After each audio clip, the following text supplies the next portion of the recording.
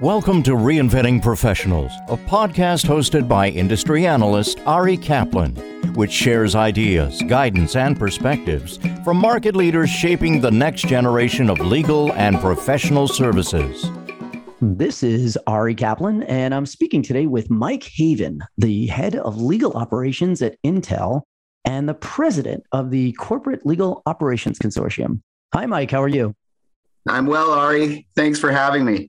Oh, Mike, it's a privilege. I'm looking forward to this conversation. Tell us about your role at Intel and with the Corporate Legal Operations Consortium. So, as you said, I lead the legal operations team at Intel. We're building world-class programs, including vendor management and strategic outsourcing, contract and information solutions, technology and automation, and education and training. It's really a wide spectrum of services. And as you said, I'm the president of CLOC, which is the largest and fastest growing peer association for the legal operations ecosystem. And in that role, my primary responsibility is to lead the board and set strategy for the organization. But I also work closely with our executive director, Betsy Roach, who, along with her staff, is responsible for day-to-day execution. How has the legal operations sector evolved since you first entered the field almost a decade ago? It's grown tremendously, both in size and scope. So 10 years ago, there were very few legal ops roles. They had begun to take hold in some large financial institutions on the East Coast and in some Silicon Valley tech companies, but it was a tiny percentage of corporate legal departments overall. And at the time, the role was primarily focused on legal finance. So fast forward to today, legal operations is now a well-known and respected field, and we're seeing ops roles popping up all over the place. I don't have the percentage of departments that have adopted it today off the top of my head, but I would not be surprised if it's well over a majority at this point. And also, general counsels are understanding and appreciating the value that the role brings. So they're expanding it far beyond the financial element to include many other responsibilities, including all of those listed in the CLOC Core 12. So CLOC has played a major role in this growth, and the influence of the CLOC community continues to make an impact on the expansion and explosion of the field. Where are legal operations leaders seeing opportunities in the current market? Well, technology moves so quickly and constantly offers new opportunities for operational excellence. That is not to say that technology alone solves all of our problems, because it doesn't, but it can be a major game changer if used correctly. So, for example, process automation technologies like no-code workflow automation, bots, and artificial intelligence are adding significant value in sophisticated law departments these days, which helps to scale the incremental business demand that every GC is facing year after year. So you may have noticed at the CLOC Global Institute, a major theme was contract lifecycle technology, which is absolutely exploding.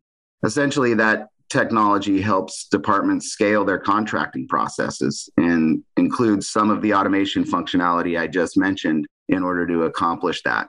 Personally, I love this technology because if used correctly, it can help increase deal velocity and drive revenue, which obviously has a direct impact on the success of the business. Where do you see legal operations leaders facing challenges? Everywhere. Nothing is easy. Even the opportunities that seem obvious can be met with resistance if they change the way people are used to working. Change is very hard. We offered great content on change management at the CLOC Institute with insights on ways to overcome reticence to work differently. And that's a long conversation in and of itself. How were you able to approach leadership of CLOC during the pandemic? We had to get creative and find new ways to connect with our members and to connect our members. We did a lot of things, from virtual institutes to podcasts to webinars. And it was amazing how well our staff was able to pivot and offer valuable content despite the challenging circumstances. We received great feedback on these virtual offerings and were able to keep our members happy and actually managed to grow 35% during the pandemic. One thing we did after I assumed the role of president was expand our membership to include other sectors of the ecosystem. We already had expanded from exclusively corporate law departments to include law firms, but I always felt we should be even more inclusive than that. And the board agreed, and we opened it up to everyone. Our members now come from law companies, academic institutions, and technology companies, in addition to law firms and in-house professionals. Another thing we did was place a heightened emphasis on diversity and inclusion. This is now a major pillar of our strategy to make real progress on increasing diversity in our field by keeping diverse professionals in role and also bringing more into the profession. And we now have a highly energetic, focused committee working to do great things in this area, which I believe is vital to the continued growth of the legal ops field and overall progress in the legal industry. You've mentioned feedback several times. What kind of feedback or impressions did you hear about the 2022 CLOC Global Institute? Incredibly positive feedback from hundreds and hundreds of people. It's been overwhelming. Our attendees loved the themes of connection, creativity, and wellness. They found the session content to be insightful, practical, and entertaining, and had a blast enjoying each other's company at the many evening events our sponsors so generously hosted. It was a resounding success, and many are calling it the best CLOC Institute yet, which is saying an awful lot. But I agree, we will work very hard to make it even better next year. What was unique about this year's event? There was a heavy focus on connection. Coming out of the pandemic, even the most extroverted people had become a more introverted version of themselves. It took courage for them to come, and it was a bit awkward, or a lot awkward, for many people to be suddenly thrust back into a massive conference of 2,500 plus people. So we had to solve for that, or at least mitigate it. And in the opening session, we did an engaging exercise that helped people adapt to being back in a room with many others, to find that inner extrovert and feel more comfortable. And that required vulnerability and trust on the part of everyone. This was a risk, but I think the risk paid off. It went very well and got the week started the right way, and everything seemed to flow from there. We also focused on wellness and mindfulness. There were many offerings along these lines, including your running group in the mornings. I think there's a lot more of a recognition coming out of the pandemic that everyone needs to take care of themselves in new ways, using methods which often were overlooked before.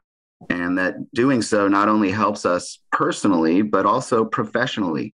And we wanted to support that because we believe it makes a big difference. And that was very well received. Where do you see legal operations headed? We're not even close to done growing this field. Eventually, every law department will have the role in place, and it will become more and more proactive and strategic.